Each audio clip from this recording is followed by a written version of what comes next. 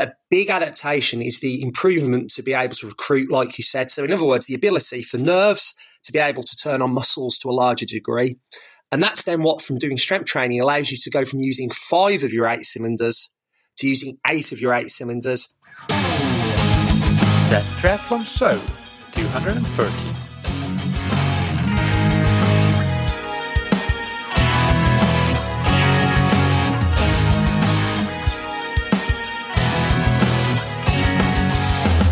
Hey, what's up everybody, and welcome back to another episode of That Triathlon Show, the podcast presented by scientifictriathlon.com. I'm your host Michael, and on today's episode I interview Dave Cripps, who is the director and physical performance coach at Tri Tenacious and Coalition Performance. Dave has worked with both professional and amateur athletes in and out of triathlon, including working as the strength and conditioning coach with the Leicester Tigers in their rugby glory days. And in today's interview, he shares his thoughts on how strength training can be incorporated in a triathlon training program in a very time-efficient manner. And I think that's one of the main takeaways. I'll spill the beans already from this episode, that you don't necessarily have to go to the gym even twice per week. Once per week can be enough. And that was a good discussion that we had with Dave about that. But before we jump into the interview, big thanks to our sponsors, Precision Hydration, that you can find on precisionhydration.com. If you're not quite sure where to start when it comes to hydration and electrolytes, then the place to start, in my opinion, is to go back and listen to episode 49 of this podcast. That's where I interviewed the founder of Precision Hydration, Andy Blow, who is one of the greatest experts on that topic. So go back and listen to that, because we cover basically all the bases when it comes to electrolytes and hydration. So that would be where I would start. And then if you're interested in trying out Precision Hydration's electrolyte products, go and try your first box or tube for free with the promo code ThatTriathlonShow, all one word, all caps. And thank you to Roka, that you can find on roka.com. Roka became world famous when they designed the Roka Maverick wetsuit line initially, but since then they've grown to produce so much more than that. And the latest big jump in a product category that they've included is the eyewear side of thing, where they're really focusing on making performance glasses for sports, but also making things like prescription glasses and blue light blocking glasses. So all sorts of eyewear is available these days on Roka. And as with all their other equipment, the traditional wetsuits and tri-suits and so on, these are very highly researched and developed. There's been a lot of time and effort going into making them better than what is out on the market today, and focusing on making sure that all the small details are in place. So look no further than roka.com if you're searching for any kind of eyewear. And get 20% off your entire order with the promo code TTS20.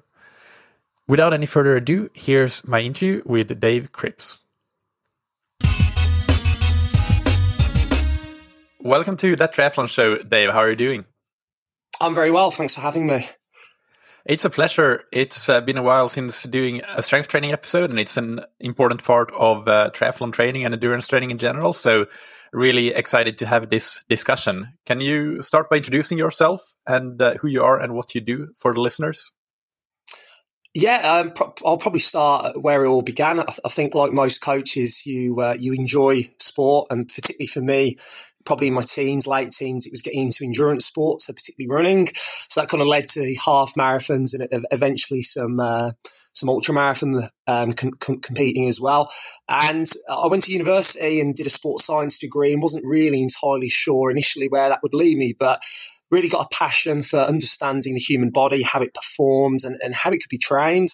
And when going into doing a master's degree then, which again was in sport and exercise science, it became really clear to me I didn't just want to be in a lab. I didn't just want to be writing research papers. I wanted to be working directly with people, inspiring, influencing them, and allowing them in their sport to be able to really excel. And that's really, I suppose, what started my career 15 odd years ago as a strength and conditioning coach. So that originally was kind of in regional sports and kind of elite university sports. So that included triathlon, included rugby, probably about several different sports. And that then naturally led then into a big portion of my career, which was in professional rugby union in strength and conditioning. So I was at a club called Leicester Tigers that at the time, they're not doing so well now, but at the time were Europe's biggest rugby club. And that really exposed me to being able to not only work with some superb athletes, but also some superb coaches in my field and have access to a lot of really the world's best minds, not just in what you think would be rugby, but a lot of it tied into endurance sport, including, I know, guests who you've had on here as well. But my career changed a bit then. I had my first son. And for me, I didn't just want to be living in professional sport with my athletes. I had to, my son was ill and I wanted for him to become more of a priority, but I was still passionate about strength and conditioning. So 4.5 years ago, I took a huge risk and saw an opportunity and set up what's called Coalition Performance. And that's a physical training facility. It's one of the UK's biggest strength and conditioning facilities here in the UK. And we work with a whole range of weird and wonderful people, from triathletes, runners, cyclists, people who aren't in sports as well, in terms of delivering strength and conditioning. And then more recently, the final thing has been starting what we call Tri-Tenacious, and that's the world's first online strength and conditioning resource, which is actually specifically 100% focused triathletes. So it's been a bit of a journey, but nevertheless, hopefully an interesting one. So I'm looking forward to speaking. Yeah, it sounds like it definitely has been a journey. I want to go back to your time at the Leicester Tigers there, being immersed in that really elite environment and with the players and the coaches. What is one or a couple of like really important, interesting nuggets that you learned from your time there? I mean, there's so many, but I think if there was probably a couple, I think the first one would be very quickly you realise that having great theory, great knowledge, and kind of great underpinnings to your training is really important, and I never deny that. But there becomes a point where, particularly as a coach, and I know as someone who does triathlon myself and all your listeners, one of the huge factors is how well that program works is based on your buy-in, your motivation, and how much you can value that program. So a big part of, I think, learning over my time there as a coach and real interest was in the side of the kind of the coach-athlete relationship. It's all well and good me bringing and presenting a great program, but it's only great if that athlete can understand it. They can build a kind of interest in it. And I can communicate in a way with them that begins and allows them to see it's not just training in a gym. It's actually, back then, it was part of their rugby. And I think that's very particularly true for triathlon. I think strength and conditioning has to be seen as not just something separate. It has to really be seen as, if you want to call it like a fourth discipline, it has to be that kind of additional thing that bolts on. But that can only happen if people can understand how it can help them, and you can do that in a way that they can understand. Probably then a second thing, I guess, would be, we had a lot of discussions over the years with, some superb coaches, academics from all corners of the world. And a lot of the time, I think you can take information at face value. Like sometimes, I don't know, as a triathlete, you might just see a training program and pick it up and think, right, I'm going to do that, or you'll just read a book. But you become really aware that actually it's imperative that you don't just understand what people are talking about, but you can understand how best to use that in your little world, in your little context. So, for example, at our rugby club, we had superb resources, some of the best resources in the world. But how we applied what we learned was different to, say, if it was a rugby club that didn't have those resources.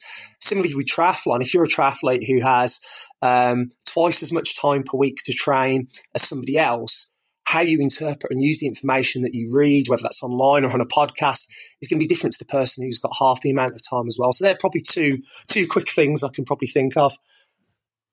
Yeah, context and the athlete-coach relationship and buy-in, those are two great points to bring up. The first or next topic, I don't want to go too much into this because we've kind of beaten it to death quite a few times, I think, but just a very brief summary of what you would consider the benefits of doing strength and conditioning training for endurance athletes. I'm really into making people understand things really simply, but in ways that they can understand it from other things they know in their life. So with strength training, I'd kind of put it for triathlon into three elements. The first one's economy. So I always describe economy as that, if you're driving your car and you're going at 55 miles per gallon, you're going to be able to drive a lot more further in comparison to if you're going at 40 miles per gallon. And we know that strength training, not just through science and case studies, definitively improves economy, particularly when it comes to running and the bike. So in other words, we can use a smaller amount of energy, oxygen in this case, at given speed. So that's the first one. I think then the other angle is what we always refer to as efficiency, but sometimes people don't know the difference between economy and efficiency. But I think it's really important, particularly when it comes to, I think one of the big challenges that triathletes have when we first see them is it's not going the distance that's the problem. It's they want to get faster over the distance, and finding those extra gears to be able to push into and work into to get that is the challenge. And that's where efficiency comes in. So with efficiency, again, if you imagine your car again, if we're going, I don't know, driving down the motorway, if we're going at, let's say, 100 miles an hour over the distance of 100 miles, and we're using a certain amount of energy to be able to do that, that will give us an idea of our efficiency. Now, if we tune that engine a little bit, and all of a sudden now we can go at 110 miles an hour over that same 100 mile distance, that then allows us to be able to travel the same distance, but at a faster speed, but using the same amount of energy. So that's another area that we know strength training can have a significant impact in as well. The final one, and again, I think that this is a little bit more broad and holistic, but it's huge. I mean, how many people listening have that period of training where, I don't know, maybe they're swimming and they've got a shoulder niggle and the quality of your training suffers. You can still train, but the technique, the quality of the sessions is poor. And it means over a cycle, for example, over a number of weeks, you don't get as much out of your training. And obviously, if you really get injured, then you can't train at all. We know aside from having a well-managed, well-structured overall triathlon training program in your three disciplines, strength training really is the next kind of supplementary tool to make sure that we can maximize not only our availability to train, but really maximize the quality. Because a big thing that every triathlete loves is to swim, bike and run. Well, maybe not all to the same degree, but they love the sport. So I think a really imperative thing with strength training to remember is strength training is there to allow you to have better quality and to spend more time doing what you love, not just trying to drag you into a gym and lift weights. Yeah, perfect. And the other side of the argument then, I agree with you. I think strength training is important, but there are people that don't think that, and I think that it's important to highlight that side of the coin as well. For example, somebody like Brett Sutton, he does not really do strength training, especially not for age group athletes, I believe, because of the limited time they have to train. And the arguments that he proposes are that, for example, you can do strength-based training in sport, so do low cadence work, do hill running, do paddle work on the swim. And the other thing that he talks about is, I guess, that the injury prevention side of thing, it just comes with load management and also never really training all out, especially not on the run. I think they always avoid maximum running. So there is that side of the coin. What would you say to that? You know, first of all, I mean, I always respect other coaches and kind of professionals' opinion, and you know, I think the argument regarding time is always a critical one when it comes to strength training in endurance sports like triathlon. But maybe, as we'll talk about in a little bit, the realities of actually how you can benefit from strength training, but in a way which makes it highly practical, actually means that a lot of the time, the amount of time people think they need to dedicate towards strength training to improve their triathlon is actually, in reality, far less than what they actually think in the first place. So quality surpasses quantity. And we can talk, if we get a chance, a little bit more about that, because I think there's some really key things that would be of huge value to a lot of people, which aren't just touched. What I would say about you get strength improvements from just doing your sport, again, if we're looking at evidence, I think there's one massive factor that can be ignored in that argument. And I talked to a group of cyclists about this. If we want to optimally improve strength, we need to load a muscle when it lengthens and when it shortens. So if we take cycling, for example, we know that, say, the quadriceps, for example, they only really get taxed when they're shortening. Now, that will give some degree of strength benefit, particularly when you're first getting into triathlon. But the muscle isn't getting loaded when it lengthens. And consequently, that is a huge mechanism which causes strength increases.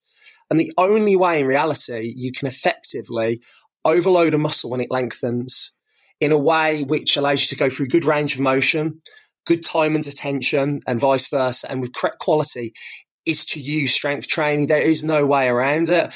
I think the final thing with injury, I totally agree, as I kind of alluded to, that managing training load is an important thing and really is the overriding thing when it comes to injury. But again, I think there's some concrete facts with science that can't be ignored. I mean, take, for example, we have a lot of triathletes come to us with, let's take, for example, hamstring and calf and Achilles problems. One of the things that has stopped them from being able to get over those injuries and come to us in the first place is all of the means, including managing their training load, hasn't allowed them to solve the problem. And one of the key things that's missing is that they haven't been able to, again, load the muscle in a way, like I just mentioned, where we're developing strength and tolerance through that muscle when it shortens and when it lengthens. So a great example is we know that eccentric training, i.e. loading the muscle when it lengthens, is one of the most effective ways to protect muscles against ruptures and tears at the same time. So I think there's some very, very concrete, solid evidence, not just anecdotally, but in the science to show the merits and benefits of strength training. That's not to take away from the fact that managing your overall training program is absolutely imperative. I totally agree with that. And it's certainly not to take away from the fact that your training time has to really be prioritized around the 3 disciplines. But hopefully, as we'll get a chance to speak about, there are very practical ways to be able to get around that at the same time. Yeah, so let's get into that. We can maybe consider some examples of different time budgets for triathletes and how to incorporate strength and conditioning depending on how much time you have available for total training. So for example, if we have somebody on the very low side, they might be training 6 or 7 hours per week, or maybe let's call it 6 to 8 hours per week. And then we have somebody who's more in the 12, 13, 15 hours per week. How would you incorporate strength training in those 2 scenarios? So one of the things that I can first of all speak about with triathletes is I use the term that I mentioned just of quality completely surpasses quantity. And the quality of training really comes down to not just the exercises you're doing, but the real Achilles heel with it is how you're doing them. And the nature of people like us who are into endurance is because when you run, you have thousands of foot contacts. And when you're cycling, you have thousands of revolutions. You don't have to think meticulously about every single little movement because of the fact you do so many of them. But when it comes to strength training, there has to be a very short but very deep focus on what you're doing. And that's really what underpins technique. And that can be something that compromises quality sometimes of strength training that the triathletes do. But in essence, take us, for example, with people who we coach. The majority of triathletes we coach, we just coach once per week. They will do one main strength session per week in regards to proper strength and resistance training, which will include, typically speaking, obviously it's tailored to the individual. It will include a couple of leg strength based exercises. It will usually include some pulling and torso strength exercises, and it will include mobility work as well. And usually that's incredibly surprising when people first speak to me that, well, I only need to lift weights once a week for 40, 45 minutes. And the answer is yes. And there is sound evidence to show that, again, it's not that you need to be in the gym 3, 4, 5 times a week to get the benefits that we've spoke about with strength training for endurance sports. And we've got thousands of bits of data, again, to support the fact that improvements in the things that we've spoke about actually can occur with that small amount of strength-based work. Now, practically, how that might fit into a couple of scenarios that you spoke about is fundamentally, there has to be one main strength session per week, as I alluded to, that is, you could say, gym-based. For some people, strength training to begin with is very much body weight work. But obviously, as people progress, they'll start to use external resistance. And that will typically usually take someone around about 40 minutes. Then what we try to then do is make sure that other bits that we need to do or they need to do can just be naturally incorporated into their other training, for example, particularly their warm-ups. Or it can just be put into times of the day that they can multitask. So, for example, one of the other things that we do once per week with triathletes is what we call transfer work. And that's making sure the strength improvements that you make transfer to running on the road, pedaling a bike, and pulling through the water.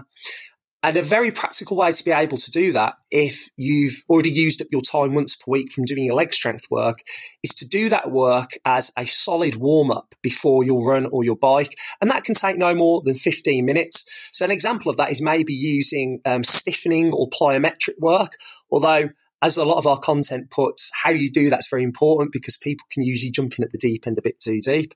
So the second point is that a lot of it can be included into warm-up based work alongside the one main strength session you do per week. So the strength session would be, let's say, 40 minutes. The movement work would just be part of your usual warm-up anyway, so it wouldn't take any additional time. The last thing then is mobility. So our big thing with mobility is small amounts frequently beat large amounts infrequently. So most people will watch the telly. Most people will listen to a great podcast like this. And for 5 minutes a day, if they're doing targeted mobility, and when I say targeted mobility, I mean they're stretching the areas that's specifically going to improve them for triathlon. Again, that's 5 minutes that is actually not added on to what you're doing because you would have been doing something else anyway. So in essence, if we're actually looking at just additional time that you have to add on, for someone, that could be up to 40 minutes a week because the other bits around that are just part of your warm-up and what you do at home. Or if somebody's doing, say, a couple of strength training sessions per week, like we do with some of triathletes, although that's kind of a bit more icing on the cake, it might be around about an hour and 15 minutes per week. And that's usually a hell of a lot less than what people would usually associate that you need to be able to do. Yeah, that really is. And there are a lot of things that I want to jump into here. First of all, one session per week can be enough to increase your strength and gain the benefits from strength training. From the research that I've seen, which is mostly strength training in endurance athletes, so concurrent training, most of these research studies seem to always be centered around a 2-day per week strength training program. So basically, based on that evidence, I've seen 2 days per week as being the norm. But obviously that's not everything. There's research outside of the realm of endurance training, and there's the anecdotal evidence and what you see in practice. So I'm just wondering where this 1 day per week being enough comes from. Can you expand upon that?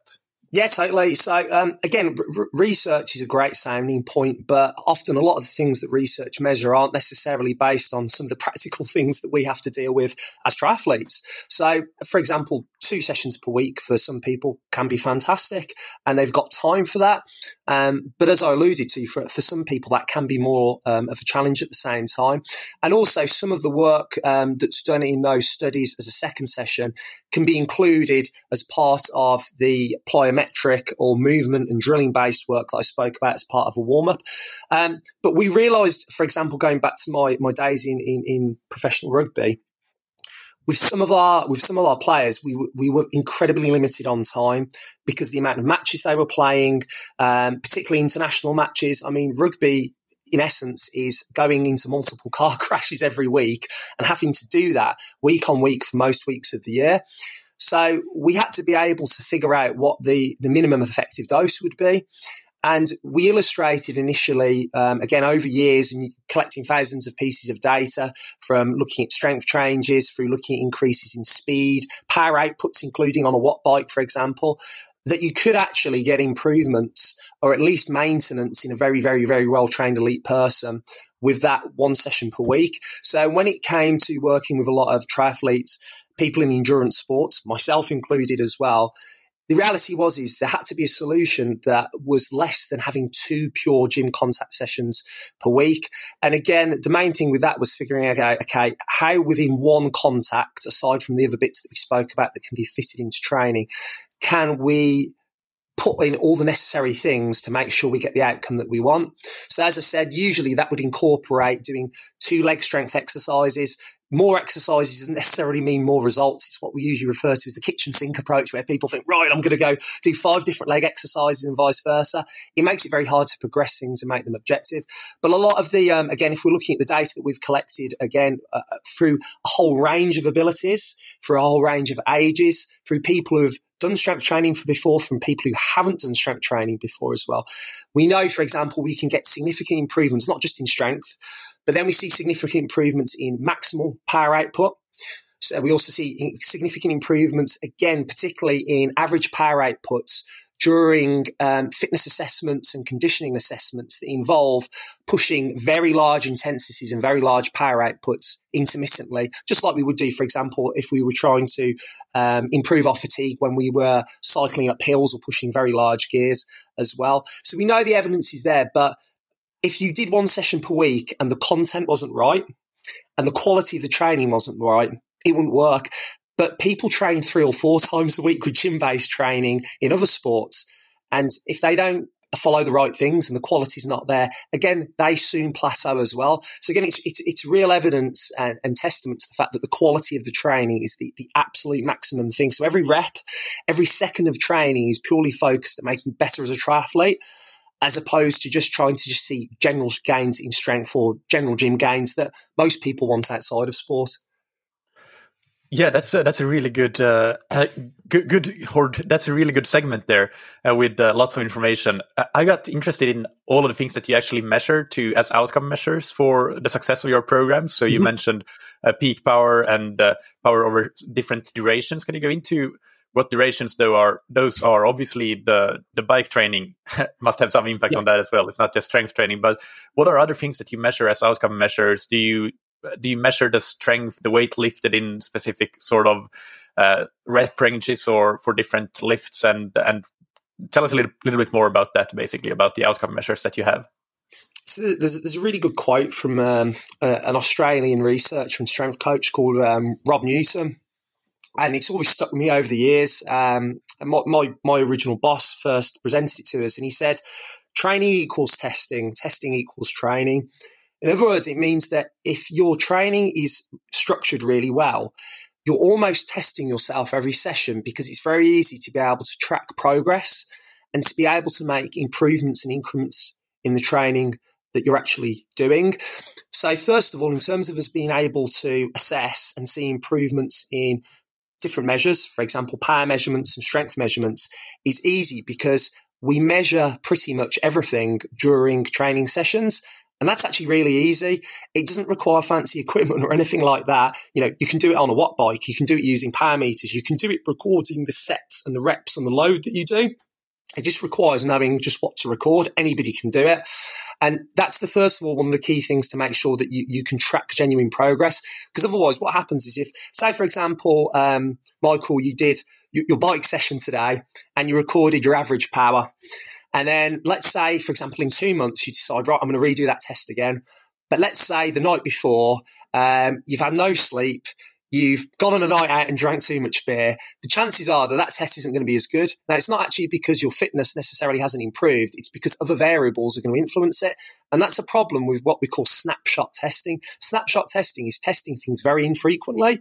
And consequently, then, it's very hard to actually see trends and improvements. But if we're tracking things in real simple ways that, again, anybody can do, session on session, you can take those outliers out and you can see the actual fundamental improvements. The second thing, and I think this is, again, a lot of the stuff I'm talking about is so exciting because it's just not talked about, not just in triathlon, but particularly endurance sports when it comes to strength and conditioning. So when it becomes to, say, for example, measuring improvements in bike performance, which we know can correlate to improvements in the things that triathletes want. As I said, first of all, triathletes come to us not because they say, you know what, I can't cycle 40K or I can't cycle the Ironman distance. Usually it is the fact that they want to increase average power. They want to be able to improve minute mile pace. That's where the magic's at. Now, normal conventional triathlon training, which is the paramount thing that we need to do, and I never deny that, a large proportion of that, based on how most people train, including elite people, is a lot of that training is focused about the delivery of oxygen to muscles. Now, that's traditional aerobic fitness, what we call central aerobic fitness, and that's critical. You know, you have to do that. It's paramount, so I'm not downplaying that at all. And that usually comes from doing long interval work, tempo rides, long, steady runs, all the things that are important in a triathlon program. However, when it comes to people actually saying, well, I've hit a plateau and more miles isn't equaling more progress and vice versa, We know one physiological thing that isn't being trained is something that we call peripheral aerobic fitness. And again, this was something that we originally discussed in Professional Rugby Union, particularly with the likes of Professor David Bishop, who's a superb researcher out in Australia. He's done a lot of work in cycling.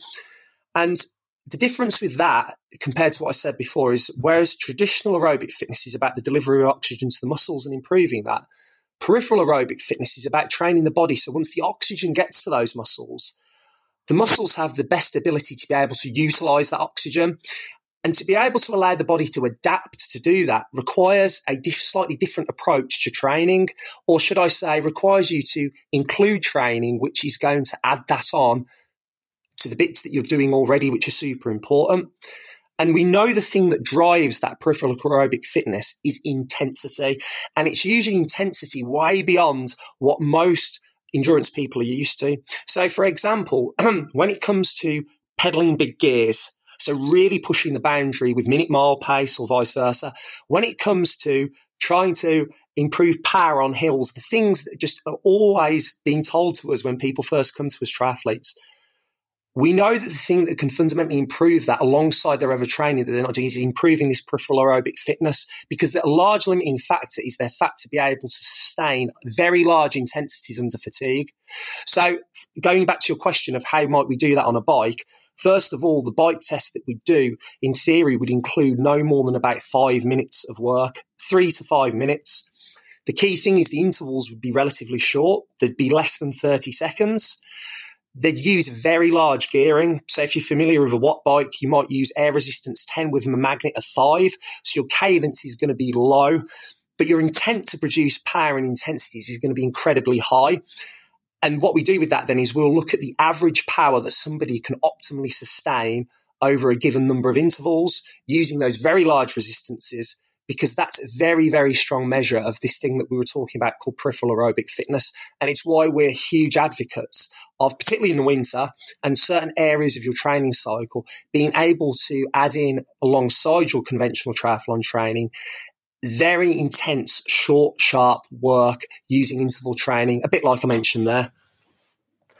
And if I'm not mistaken, it's at a cellular level what we're looking at really there is to recruit a large amount of muscle fiber and making sure that we can use the fast twitch fibers, which might typically in a beginning endurance athlete or even a very experienced endurance athlete that has been doing mostly low intensity training for a long time and hasn't been doing the proper structured intensity, they might be completely unavailable to them from the pool of muscle fibers to use in that sort of work. But you're trying to measure, I guess, how much of that additional pool of muscle fibers you can bring into that cycling performance. Absolutely. And an analogy that we like to use for this is that imagine you've got a V8 engine. So you've got 8 cylinders. So all the muscles in your legs, let's say they come to 8 cylinders, just like in a car. For people who haven't done strength training, they'll say, for example, be using 5 cylinders. So you've got an 8-cylinder engine, but you're using 5 cylinders. Now, a big adaptation of strength training, which can only be achieved via doing strength training, again, going back to the initial argument against, well, you can just get it from doing the sport. A big adaptation is the improvement to be able to recruit, like you said. So in other words, the ability for nerves to be able to turn on muscles to a larger degree. And that's then what, from doing strength training, allows you to go from using 5 of your 8 cylinders to using 8 of your 8 cylinders. And notice how I've said the size of the engine doesn't change. With the type of strength training that you do for triathlon is it will not allow your muscle to increase in size, but what it will allow you is to maximize and make greater use of the muscles that, and like you said, the pool of muscle that you've got available to maximize and improve the amount of power output that you've got. And that's why strength training to increase power isn't just about increasing your power for a 6-second sprint when you're really fresh.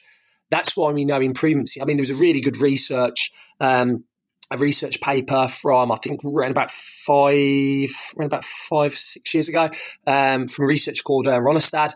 And that basically illustrated how those who use strength training were able to see favourable improvements in things like power output, in heart rate and in blood lactate over the course of, I think it was around about a 3-hour steady state cycle. but then also be able to, after that, do a time trial where they were able to perform 10% greater than if they had the group that hadn't done strength training. So again, that's quite a nice little research example, again, to show the thing that you've spoke about there as well. Yeah, exactly. I remember that paper. It's one of the seminal ones in the field. Let's go back to one more question about the topic of time budgeting here. At what point, if many athletes can get away with doing just one gym-based session per week, at what point do you think that it might make sense to do 2 sessions per week in the gym? Is it based on time available, or is it based on the athlete and their abilities and limitations in general? So I think to answer, I really like this question because it talks about time. And as a coach, often a lot of people will say the limiting factor that stops them from doing something or doing more of something is time. But actually, that's not really the question. It's value. So I always kind of say, when you go on holiday, you've got a bag limit in terms of weight. It's usually 20, 25 kilos on an aeroplane. And what you do is naturally, you will fill that suitcase with the things that you value most based on where you're going on holiday and what you're doing. And the things that you don't put in that suitcase are things that they might be nice, they might be cool, but you don't quite value them as much. And it's exactly the same when it comes to training. People will usually consider and be aware of different things that they can do and whatnot. And actually, the time could be available. But whether they do it or not will be based on, do they value that thing enough? Do they believe in that thing enough to be able to include that in their suitcase, for example, to include that in their 24 hours a day? So I think one of the biggest things that anybody wants or should ask themselves when it comes to finding time to do things with their triathlon training and how much time they spend on the 3 disciplines, or in this case, the 4th discipline as well, becomes down to actually the value in it can provide. So people who, for example, do 2 strength training sessions per week, who we might see who, so fundamentally going back to that original question, might spend in total an extra hour and 15 minutes per week doing pure strength training, and then the other bits just filter into their warm-up routines and whatnot. They're people typically who do have a little bit more time, don't get me wrong, but they know and can see the value from doing strength training early on in terms of what it can provide them with, from a performance perspective, from an injury perspective as well at the same time. So I don't necessarily think there's kind of a magic point of, if you train this many hours per week, you can do this much strength training, and if you do this many hours per week, then you can do more. I think the fundamental thing it will always come down to is actually how much you actually value that thing based on the context of your life. So on the flip side of it, for example, I've got a wife, I've got 3 kids. I value them more than my triathlon training. Now, some people might not, and if they don't, that's absolutely fine. So consequently, when it comes down to me figuring out time to spend swimming, for example, with my triathlon training, I have to balance that out against how much I value the time doing that based on how much I value spending time with my wife and kids as well. So there's a whole host of things to consider, but I think that kind of suitcase analogy really explains really well a very effective way to think about actually how you spend your time doing your training and actually doing what? Well, sort of, but also equally, I think that we still need to we need to know how to make that evaluation and that prioritization. So if time is not the limiting factor there, you must have a sort of decision tree or something that you, if an athlete comes to you, a client comes to you, and they're looking for your guidance on how to incorporate strength training, what sort of thought process do you go through to assess whether they need to do, whether 1 session per week in the gym is enough for them, or whether they might actually benefit from doing 2 sessions per week? Yes, I mean, first and foremost, we'll always say that look, we're really good at what we do, but we're not miracle workers. So as a bare minimum, as a minimum effective dose, strength training per session once a week, that has to be there. Then really from there, it's about I think saying that, look, doing a second session can be additive. However, it's not a prerequisite. And what I usually would say to people is if they feel, particularly to start with, I think it's better to start off with doing 1 gym-based session per week. Obviously, then adding in your plyometric stuff into your warm-up, adding in your mobility work in and around that away from there. And then if you actually find and feel that the value of that and the time that you have available based around the rest of your training is suitable, well, then that's maybe when you can add in doing an extra gym-based session per week at the same time. So with people, I'm always very honest and probably just say to them, look, you know, err on the side of caution maybe to begin with. And if you don't feel like you've bit off more than you can chew, well, then absolutely you can move forward to doing 2 sessions. But there are some people who are just that enthusiastic, that switched on, and feel that, you know, they have that. I mean, there's a lady who we coach called Margaret, you know, she's retired now. She's done numerous Ironmans. She's a superb trainer. And for her, straight away, I was look, no, I've got the time. I can see the value. I'm just going to go and do 2. But I think a bit of advice for people would be is that if you are unsure about time availability and stuff like that, focus on 1 main gym-based session, strength session per week. And then, as I said before, adding in the other bits that you do to make sure that transfers into your mobility, into your warm-ups and just your evenings at home. And again, that just makes then sure that you can at least build from there rather than bite off more than you can chew. Does that answer the question? Yeah, that makes sense. It always makes sense to start on the side of caution and then build. I totally agree with that approach. So let's look at the pieces of the strength training program then. So if you start with the gym-based session, what you've alluded to some of the exercises that you do already, but can you go into some detail on what exercises you would prefer to have in there and how to structure that session? Okay, yeah. So when we're looking at the lower limb, so your legs, the reason why we have to train legs, I mean, people might think it's obvious, but fundamentally, movement during a lot of, our 3 disciplines is governed by extending our hip, our knee, and our ankle. And consequently, therefore, we need to use lower body exercises which strengthen our legs when our legs extend through our hips, our knees, and our ankles to make sure that, again, we're training the right muscles and we're going to get as much transfer as possible from what we're doing from the exercise to actually, again, swim, bike, and run at the same time. So typically we'd say that having one, what we call bilateral lift. A bilateral lift is basically where both feet are in contact with the floor or a foot plate, for example, if you're on a leg press. So it's a stable, balanced exercise.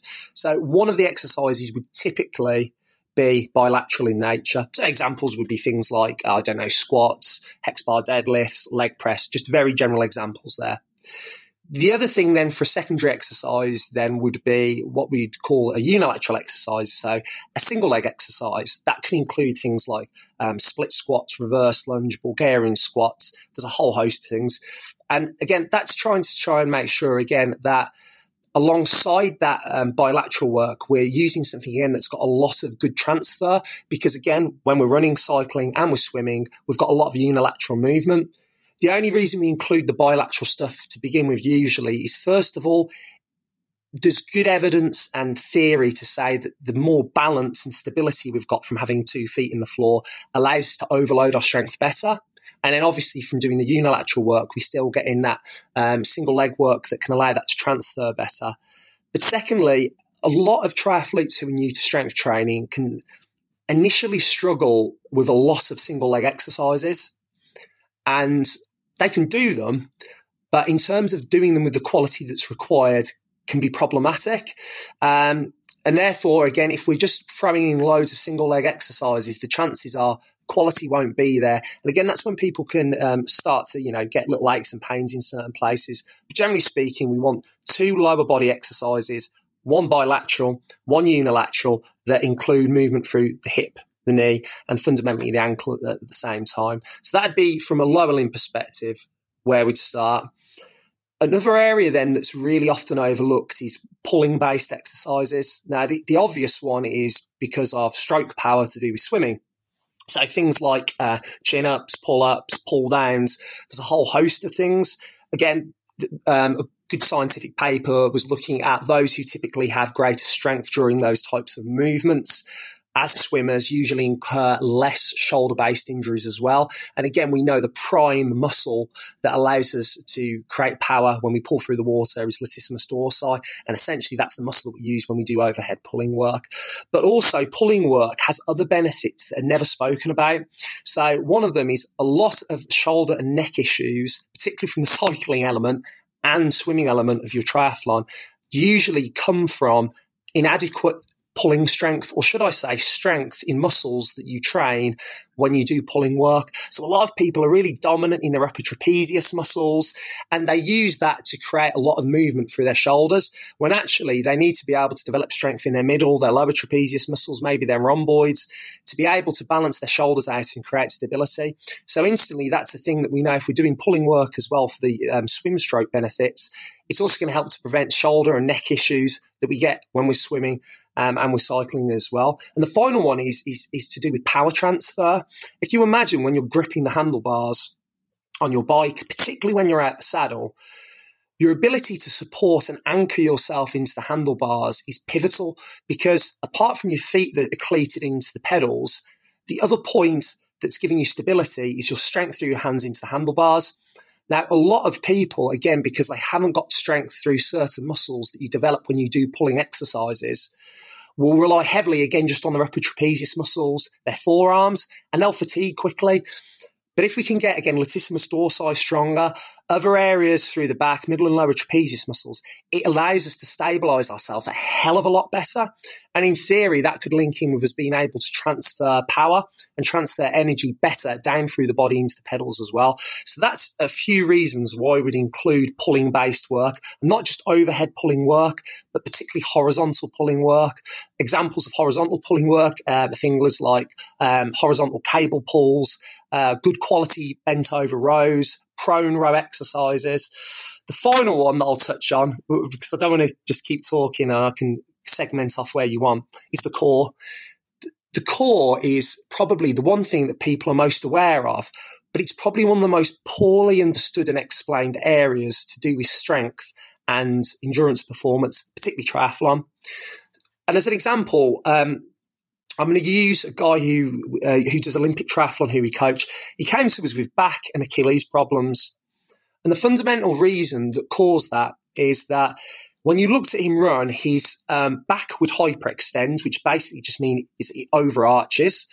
And consequently, that meant when his foot hit the ground, the foot contact was too far ahead of his body. That loaded his Achilles tendon more. And obviously, the hyperextended position in his lower back, that caused his back problems. So core training was one of the key things that would allow him to get to where he's at now, where that isn't a problem. The problem is that while general core exercises like planks and things like that are great, and we would encourage you to use them, what they're not going to do is allow you to transfer that core strength very well into swim, bike and run. So what we use a lot of are core exercises as well, that are what we call dissociation exercises. We've done loads of videos for this on Tritenacious, but to explain it, it's essentially, it's all well and good having the strength in your torso, your abs, if you like, to be able to stabilize your spine. But the other skill that you need to have is to be able to use that strength when your hip moves. Because a lot of people, when they move their hip, they'll also move their back. And that's a key thing that causes a lot of problems when it causes, not just with lower back and Achilles, but also efficient body position to be able to run more economically. So exercise is a real well-known one is something like a dead bug, which is where you lie on your back, you lock your core into the floor, and you slowly move one leg at a time. It looks really simple, but to do right, it's really difficult. So with core training, yes, things like developing your general strength during things like planks, side planks, Pallof presses, using bands can be great. But I'd really recommend people accompany that with what we call dissociation core work, which is using and overloading your core during movements while your hips move. And again, people can see loads of examples for that on, Instagram page and stuff like that. So they're kind of just three quick areas that I'd probably really highlight and recommend first and foremost for people to consider. So 2 leg exercises, and would you have 1 or 2 pulling exercises in the program or in the workout? Generally speaking, obviously depends a little bit. I'm generally speaking, probably 1 pulling-based exercise and then probably 1 to 2 core-based exercises. It's common for people to think of strength, and again, a lot of strength training programs that people will see online, they contain, again, what we call the kitchen sink, and the kitchen sink is just, right, this exercise, that exercise, that exercise, that exercise. In essence, the exercise is just a tool to create a response and an adaptation, a change in our body that's going to improve us in all the things that we spoke about for triathlon. So it makes sense for us to be able to select the best tools for a given training cycle and to focus on those rather than trying to spread that over dozens of exercises. Because one of the things that then creates is the ability to have to try and learn multiple techniques for multiple exercises. It also means that people are more prone then to have much more greater delayed onset muscle soreness, which obviously you don't want tons of if you're going out running, cycling or swimming in the evening, maybe after a session as well. So most training sessions in terms of strength-based work, I'd suggest in general to include no more than 5 to 6 strength exercises maximum, which again might sound a little bit, doesn't sound like much. But again, it's a prime example of the quality that surpasses the quantity. Yeah, absolutely. And what about the types of reps and weights used and how you periodize that, I guess, through the time that an athlete starts working with you, and maybe they start working at this time of year. We're recording here early December, so sort of the base training phase, and they, assuming that they are a northern hemisphere based athlete and are racing in, let's say, June through September. How do you progress that and work that into the program? So rep ranges, I think, is a really interesting topic, particularly when it comes to triathlon. I wrote an email about it the other day. And the main reason is if you just look on the internet, some people might say, right, you want to do high reps at higher intensity. And some people might say, no, you don't want to do that because it'll make you too big, and you want to do lower intensity and more reps. But then some people might say, well, that's going to make you big and you don't want to be like that. The reality is, first of all, from a scientific perspective, we know that the higher the intensity, so the lower the reps, because if you're lifting more weight, intensity is just weight. If you're lifting more weight, you obviously aren't going to be able to do as many reps. We know that fundamentally, the fewer reps we do and the higher intensity we lift, the more potentially the body's going to adapt to improving the things that we spoke about recruiting muscles better, being able to innovate, get the timing of those muscles better to improve things like strength and power we've discussed. But there's a big caveat with that, and it's that training and strength training and lifting heavy like that, it's a real skill. And it's a skill that takes time. And it's a skill actually that to begin with, and for a lot of people, actually, you don't necessarily have to do. So there's a lot more research, particularly over the last several years, that looks at the influence of intent. You might call it more explosive type movements when it comes to strength training, rather than just saying, right, we're going to load it up to a really intense weight and we're going to scrape out, 4 sets of 4. Instead, what we might do is the same exercise. So it might be a back squat, for example. Again, we're still going to use a sufficient intensity and weight. It's not going to be as heavy, but we're still going to make sure as we come out of the bottom of the squat, we're going to move with as much intent and power as we can. And again, there's good evidence to show that in a whole range of different types of athletes, including endurance athletes, that as long as intent is there when it comes to actually the concentric part of the movement, which is basically when the muscle shortens, it's basically often when you usually come out of the bottom of a movement. As long as the intent's there, we'll still get very good adaptation in the things that we've been speaking about. So with a lot of triathletes, particularly to begin with, we're not going to be working at very low reps using very large intensities because skill isn't there to be able to do that. But what we will do to make sure that we get the adaptations that we require is we'll still make sure that the intent to move the bar or the object is there at the same time. And even if we are using slightly higher repetitions, the fact that we're not doing 4 or 5 training sessions a week in the gym, the fact that we're not using certain types of maybe more bodybuilding exercises, the fact that we're doing all this endurance stuff on the side as well, is going to mean still we don't have to worry at all about any increases in the weight or size of a muscle that sometimes people do.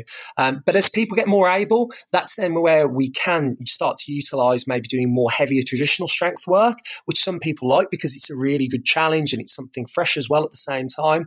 And regarding what you said about timing of the year as how you might use those, we've actually, scientifically in theory, the approach has always been you keep the intensity of an exercise, you keep the weight the same, but you reduce the volume, so you reduce the reps, similar to how you would do with traditional endurance training.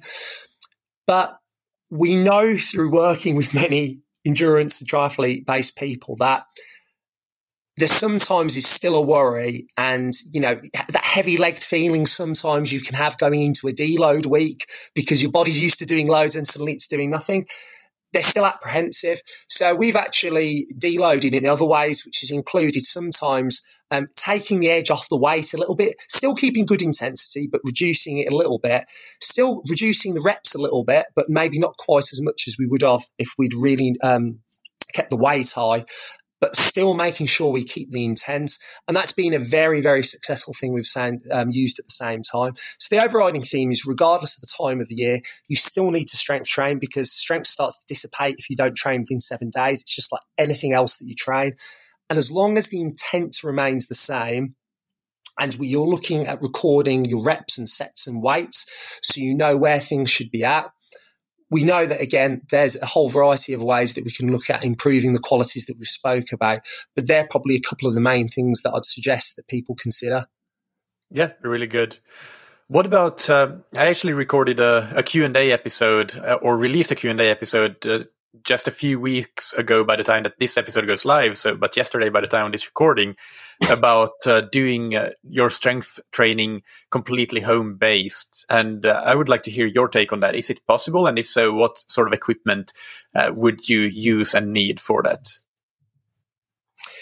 So I think, as we alluded to earlier, for a large number of people who are new to when I say proper strength training, I mean professionally structured strength training, following a specific program, for example, for a specific purpose like triathlon. A lot of the time, they won't be to begin with, be pushing around big weights. So consequently, the need to have machines and all these sorts of different bits and pieces just isn't there. I mean, if you look, for example, at a photo of our training facility, we virtually have no machines or anything like that. It's all very much free weight based work, bands, whole host of things. So I think certainly to begin with, it's a lot easier for people to be able to do strength training at home. But there does become a point, because obviously we know the way the human body works, we need to progressively overload. If we don't progressively overload something, the body stops adapting. And the way we progressively overload with strength training isn't just through increasing reps. There becomes a point where we don't want to increase the reps anymore. We need to increase the intensity, and that comes from increasing the weight. So with anybody, there will become a point where they start to need to be able to use external load. Now, for some people, they might have a garage at home where they can get themselves a nice little power cage. You see people on Instagram with them, a barbell, some weights, and that can work really, really well. Equally, some people, they might just go to, a gym that's got 3 weights, and still have the access to equipment that they need, relatively inexpensive, without the need for all fancy bits and pieces and whatnot. So in terms of accessibility to be able to do strength training, yes, if you've got space over time to be able to get some equipment in at home, it can be done. It certainly can be done.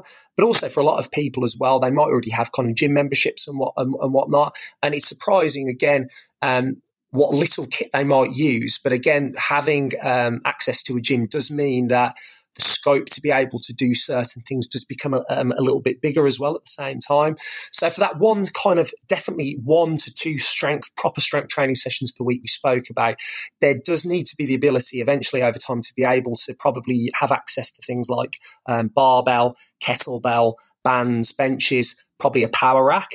That could be purchased for home relatively inexpensively, or again can be easily accessed pretty much any gym nowadays. Gyms have evolved quite a bit, whatnot. And then obviously the other bit that we spoke about, the transfer work earlier on and whatnot, of course, as we said, that could be done at home. The mobility work could be done at home, and the transfer work you can do, as we said, as part of bike warm-ups, or you could do it as part of your running warm-up as well. So the practicality can be high. It's just making sure, again, that it's not the kitchen sink. You don't need to be doing 20, 30 different exercises. You don't need BOSU balls everywhere and stuff like that. But it is, again, making sure that you are doing the right things and you are doing them in the right way. Yeah. And let's go into those other aspects of the weekly strength training. So the transfer exercises and the warm up, the plyometrics and the mobility work. So can you just summarize them, what else than the gym-based session should most athletes be doing in a week? And just briefly, what is that work? What does it consist of?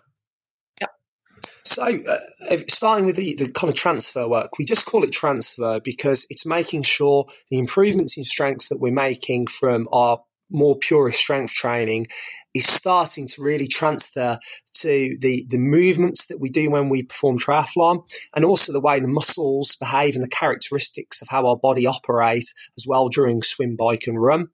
And as I said, a classic example is something like plyometric exercises, although again, I always put a big disclaimer with that. A lot of people, if you're not already into a good solid strength training program and done other things prior to plyometric training, the benefits you'll get for plyometric training will be relatively small. And there's also a bit of a risk in terms of, I remember as a teenager doing plyometric training, I pulled my ITPs twice because I didn't have sufficient gluteal strength. But that type of work, it usually involves things like, and again, we've done a ton of videos on this, but things like A-walking work, so basically slow movements in running postures where you're having to use your strength to stabilize your body and your joint. Then we can progress that into more marching work, which again is moving your legs, your hips, your knees and your ankles during movements which are very similar to obviously when you're running. And again, that's then a bit more reactive because you're marching and you've got sharper ground contacts. And then that can progress into things like skipping drills, hopping drills. There's a whole host of things. But essentially, it's making sure, again, the strength that we've been able to gain from our gym-based work is being able to be used in very, very hundreds of milliseconds, very short windows, because that's how we need to be able to use it, for example, when we run. With cycling, transfer work can come into sprint-based work. So one thing that we do, for example, is to get people to perform maximal sprints over the space of maybe 6 to 7 seconds. Again, when we first look at triathletes and we put them on a bike and we say, right, sprint as hard as you can for 6 to 7 seconds, you look at them and you know they think they're going as hard as they can. But you can tell by the way the body's moving that there's other gears.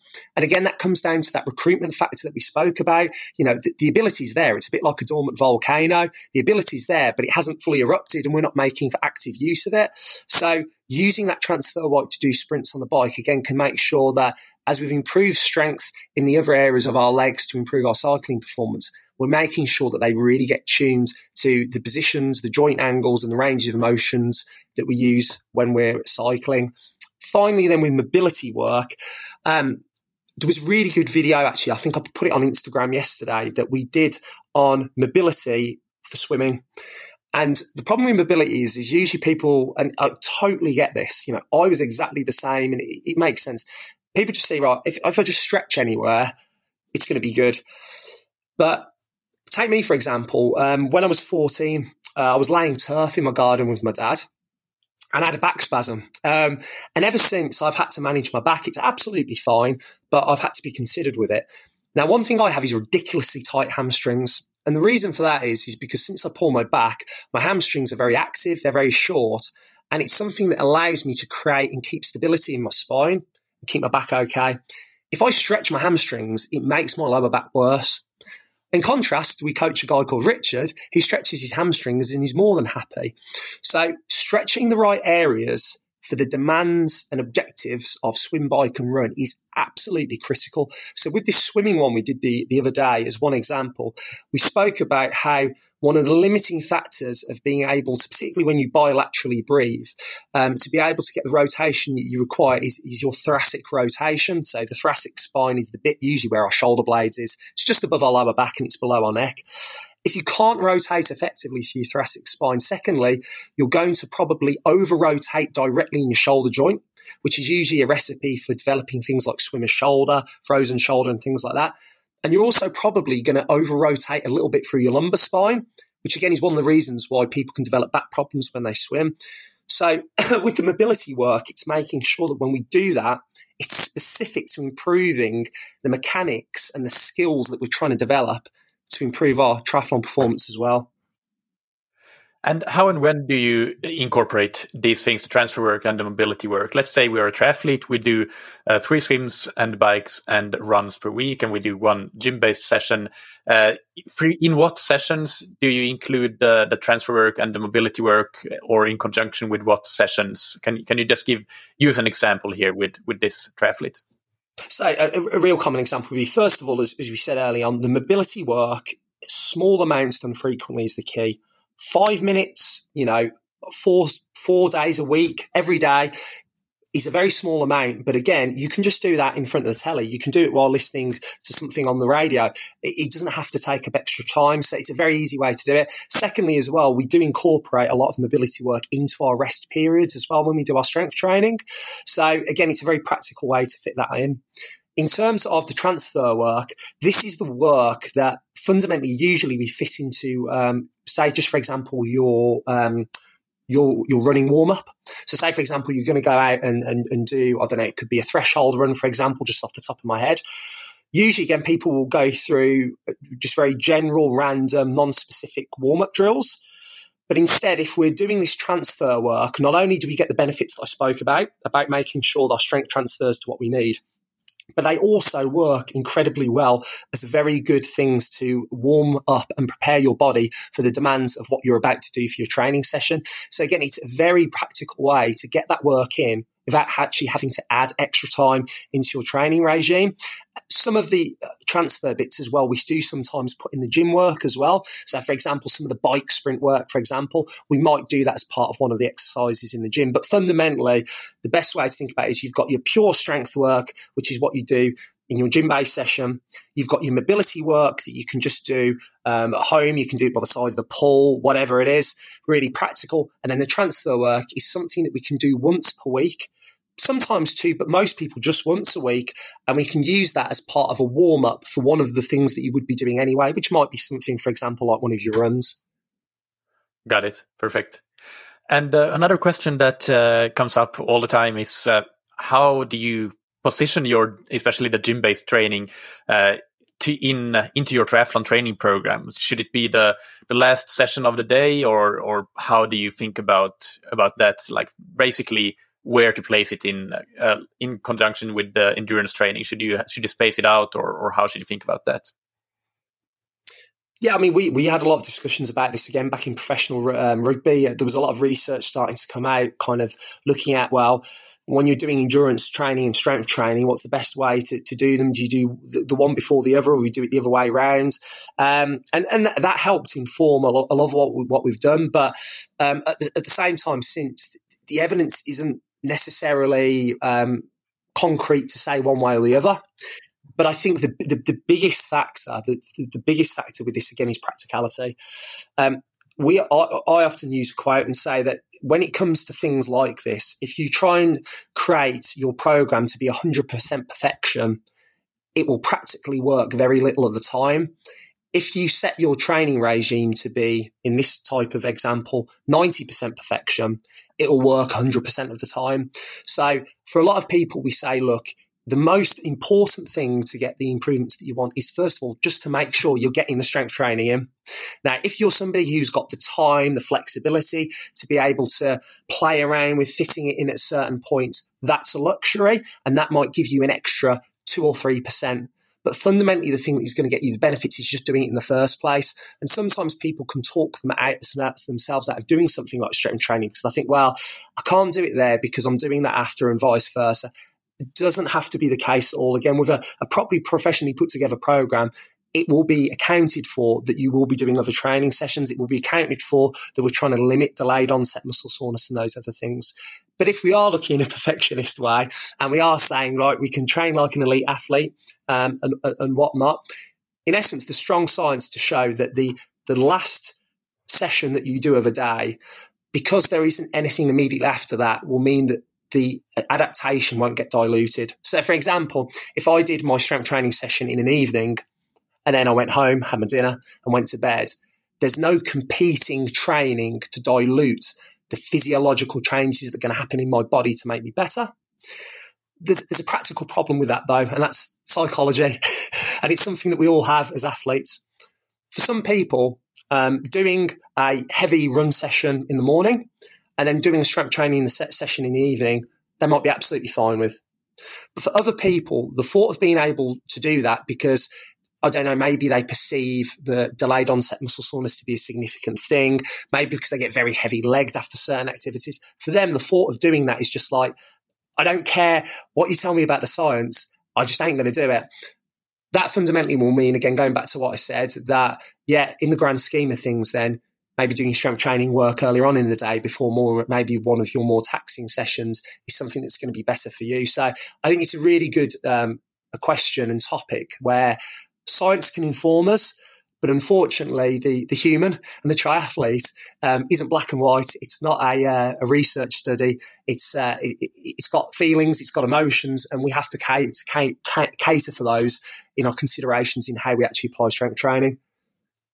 Yeah, no, I totally agree with you. Absolutely, that practicality comes first, and the most important thing is getting it done, and then everything else is just gravy. Personally, I've tried it both ways, and I do find that I gravitate towards doing the strength training last, because I just feel that I can do a lot of hard training during a day and still get in a quality strength training session as the last session of the day. But if I do even just one strength training session in the morning, and then I have only one other session that later that day, that other session, whether it's a quality bike or run or swim, I always feel that it's quite severely compromised. I just get that little bit of extra, I guess, staleness. I wouldn't call it soreness at that point, but just feeling a bit stale and flat, I guess, after the strength training.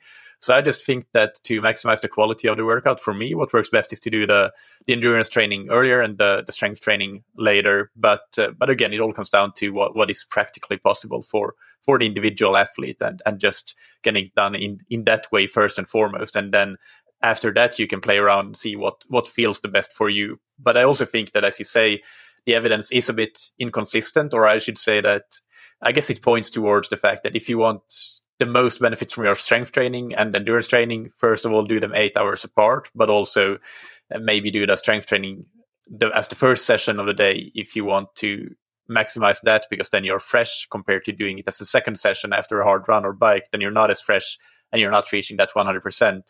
But again, we're talking about perfection there, and that's not really practical or the reality of almost any athlete. We always have to make these trade-offs. Yeah, all the points you made there are excellent, and it's the famous saying. It's as we say, horses for courses. And there's plenty of triathletes I know who are very much like you around strength training later on and doing other bits earlier on. And there's plenty I know who are the complete opposite as well at the same time. But as you said, the most important thing is the work gets done in the first place, and then the extra icing on the cake that might give 3 or 4%. Well, if it can get done, great. But if not, the most important thing is we've got the other 96% done in the first place. Yeah. Final question before the rapid fire questions. What do you think are the most common mistakes that endurance athletes make when it comes to strength training?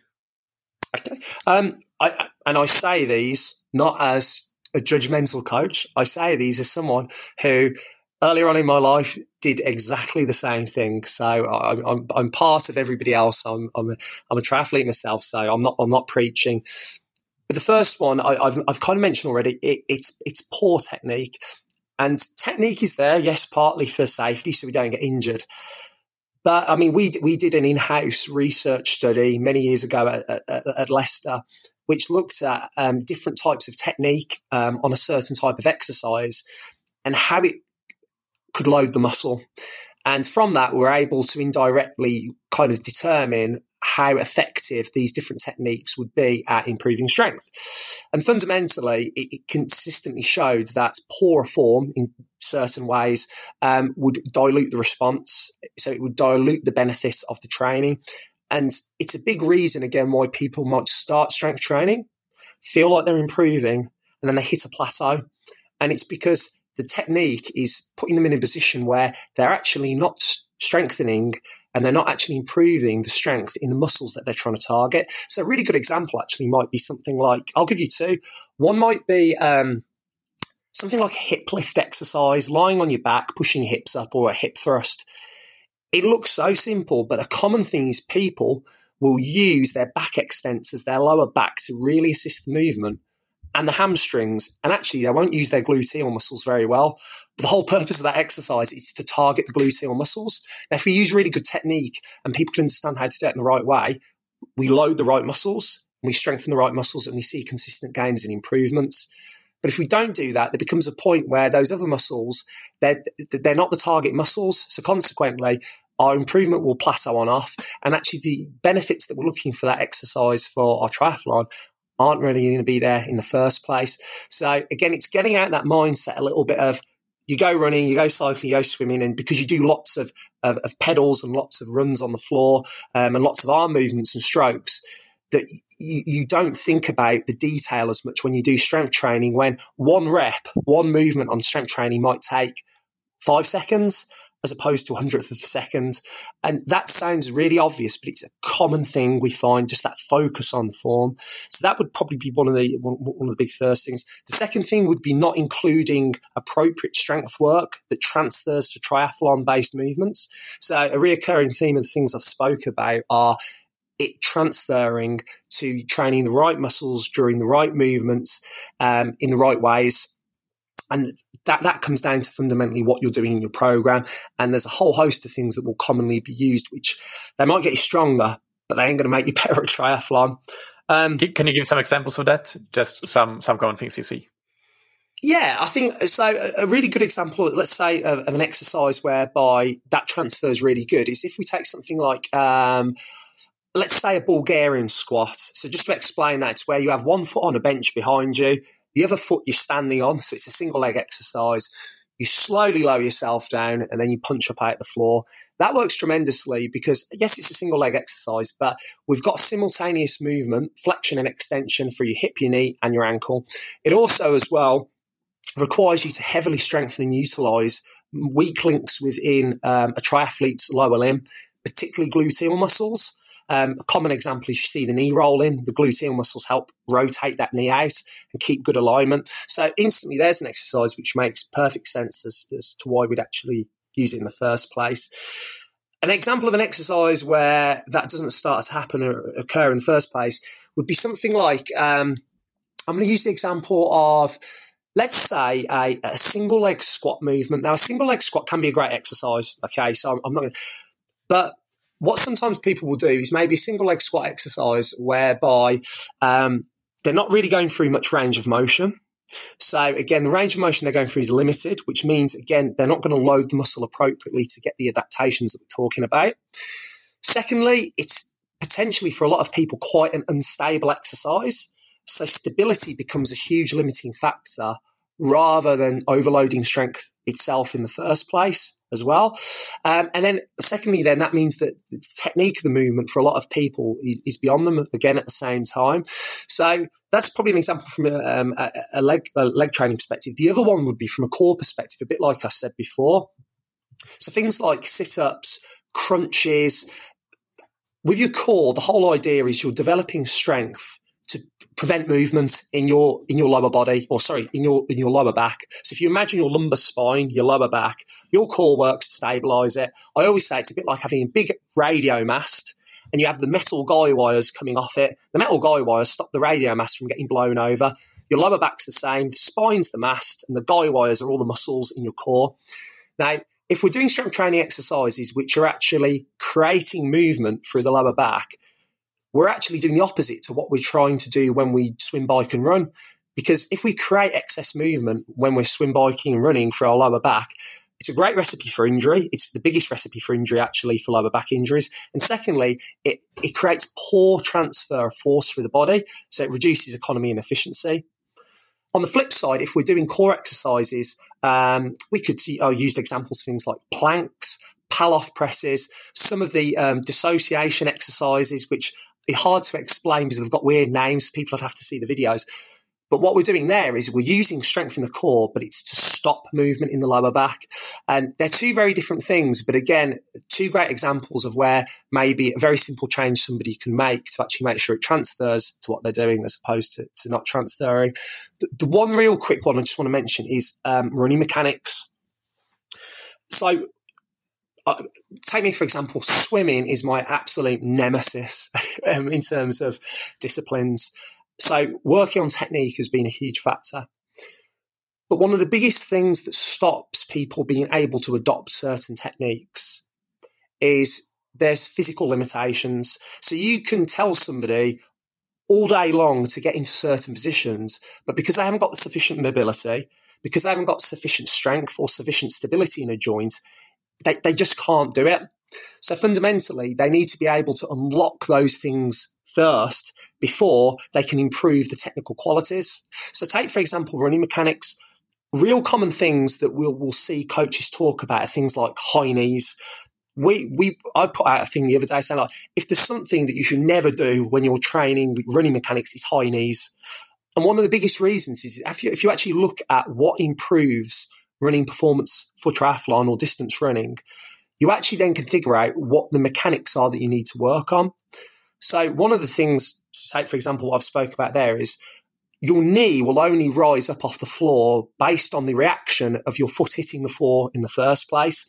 And it's why, for example, distance runners' knees won't come up as high in comparison to sprinters, because a distance runner won't put as much force into the floor because they're not sprinting 100 meters.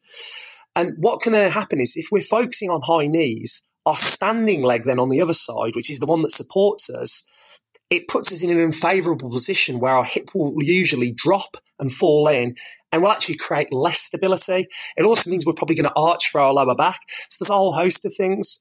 So that's just one example with running mechanics where I think there's a lot of information that's put on out about do this and improve your running mechanics. But no one actually in the first place says, right, how will this improve what I'm trying to do to get better at my running? I objectively look at it. And then from there, then say, and a drill to do that would be something like an A walk, an A skip, a certain type of plyometric drill. So I think understanding mechanics and how to improve them is a big area, an exciting area, I think, for triathlon, of how we can all get a lot better and how people can start to open their eyes to improve their training to actually have bigger impacts on getting better on the swim, bike and run.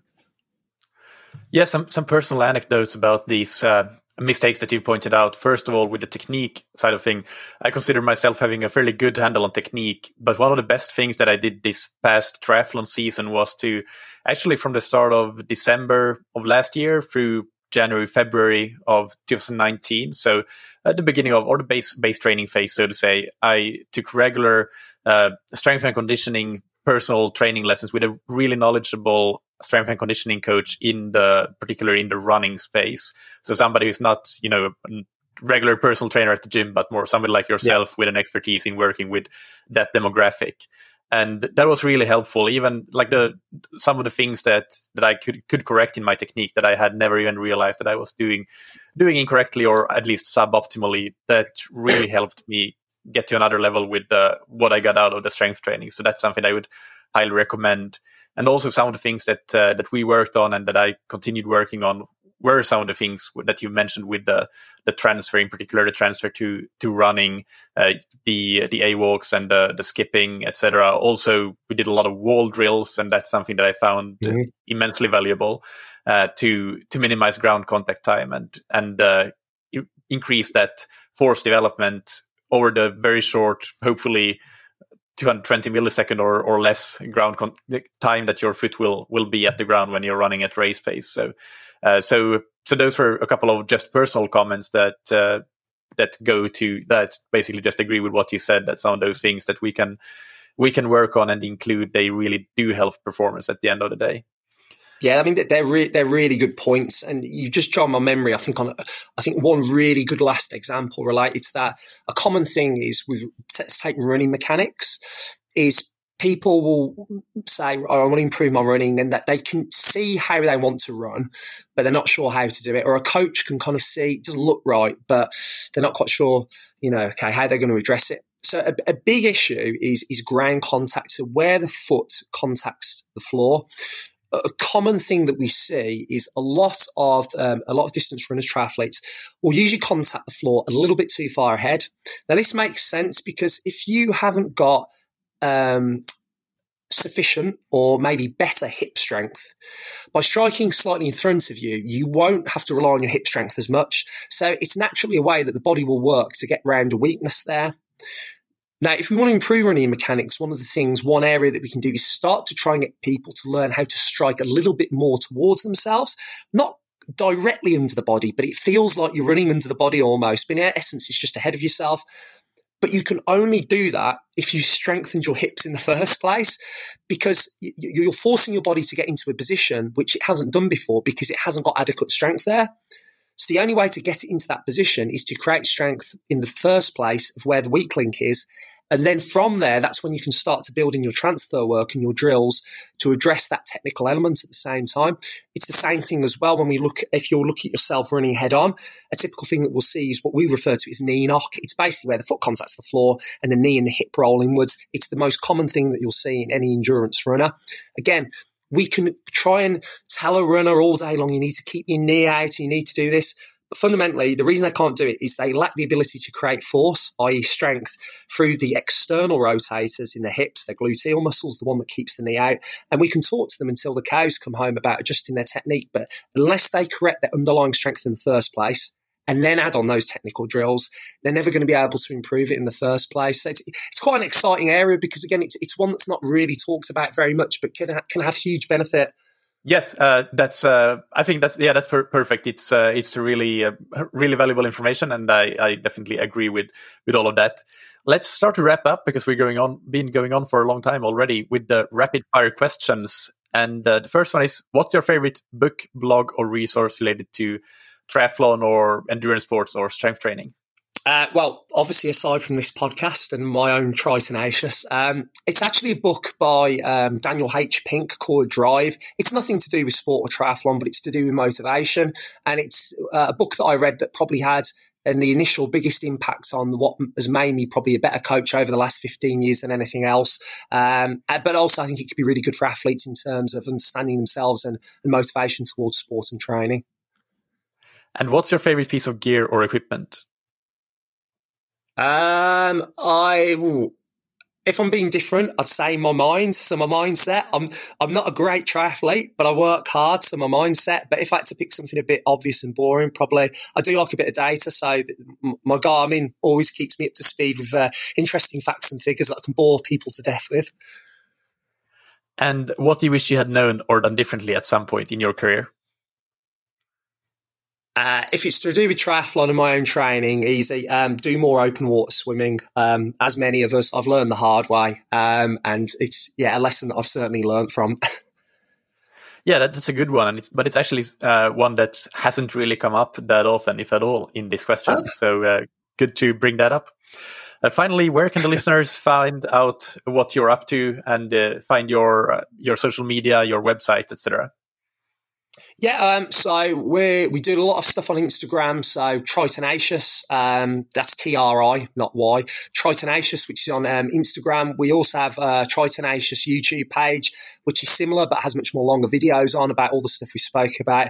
And then if people go to www.tritenacious.com, we've got a free ebook that people can download, which really introduces all the things that we spoke about here, and also real tips for training. It's a 20-minute read, really quick, but it's the first real professional kind of ebook for strength and conditioning for triathletes that people can download for free. So they're more than welcome to have a look over that as well.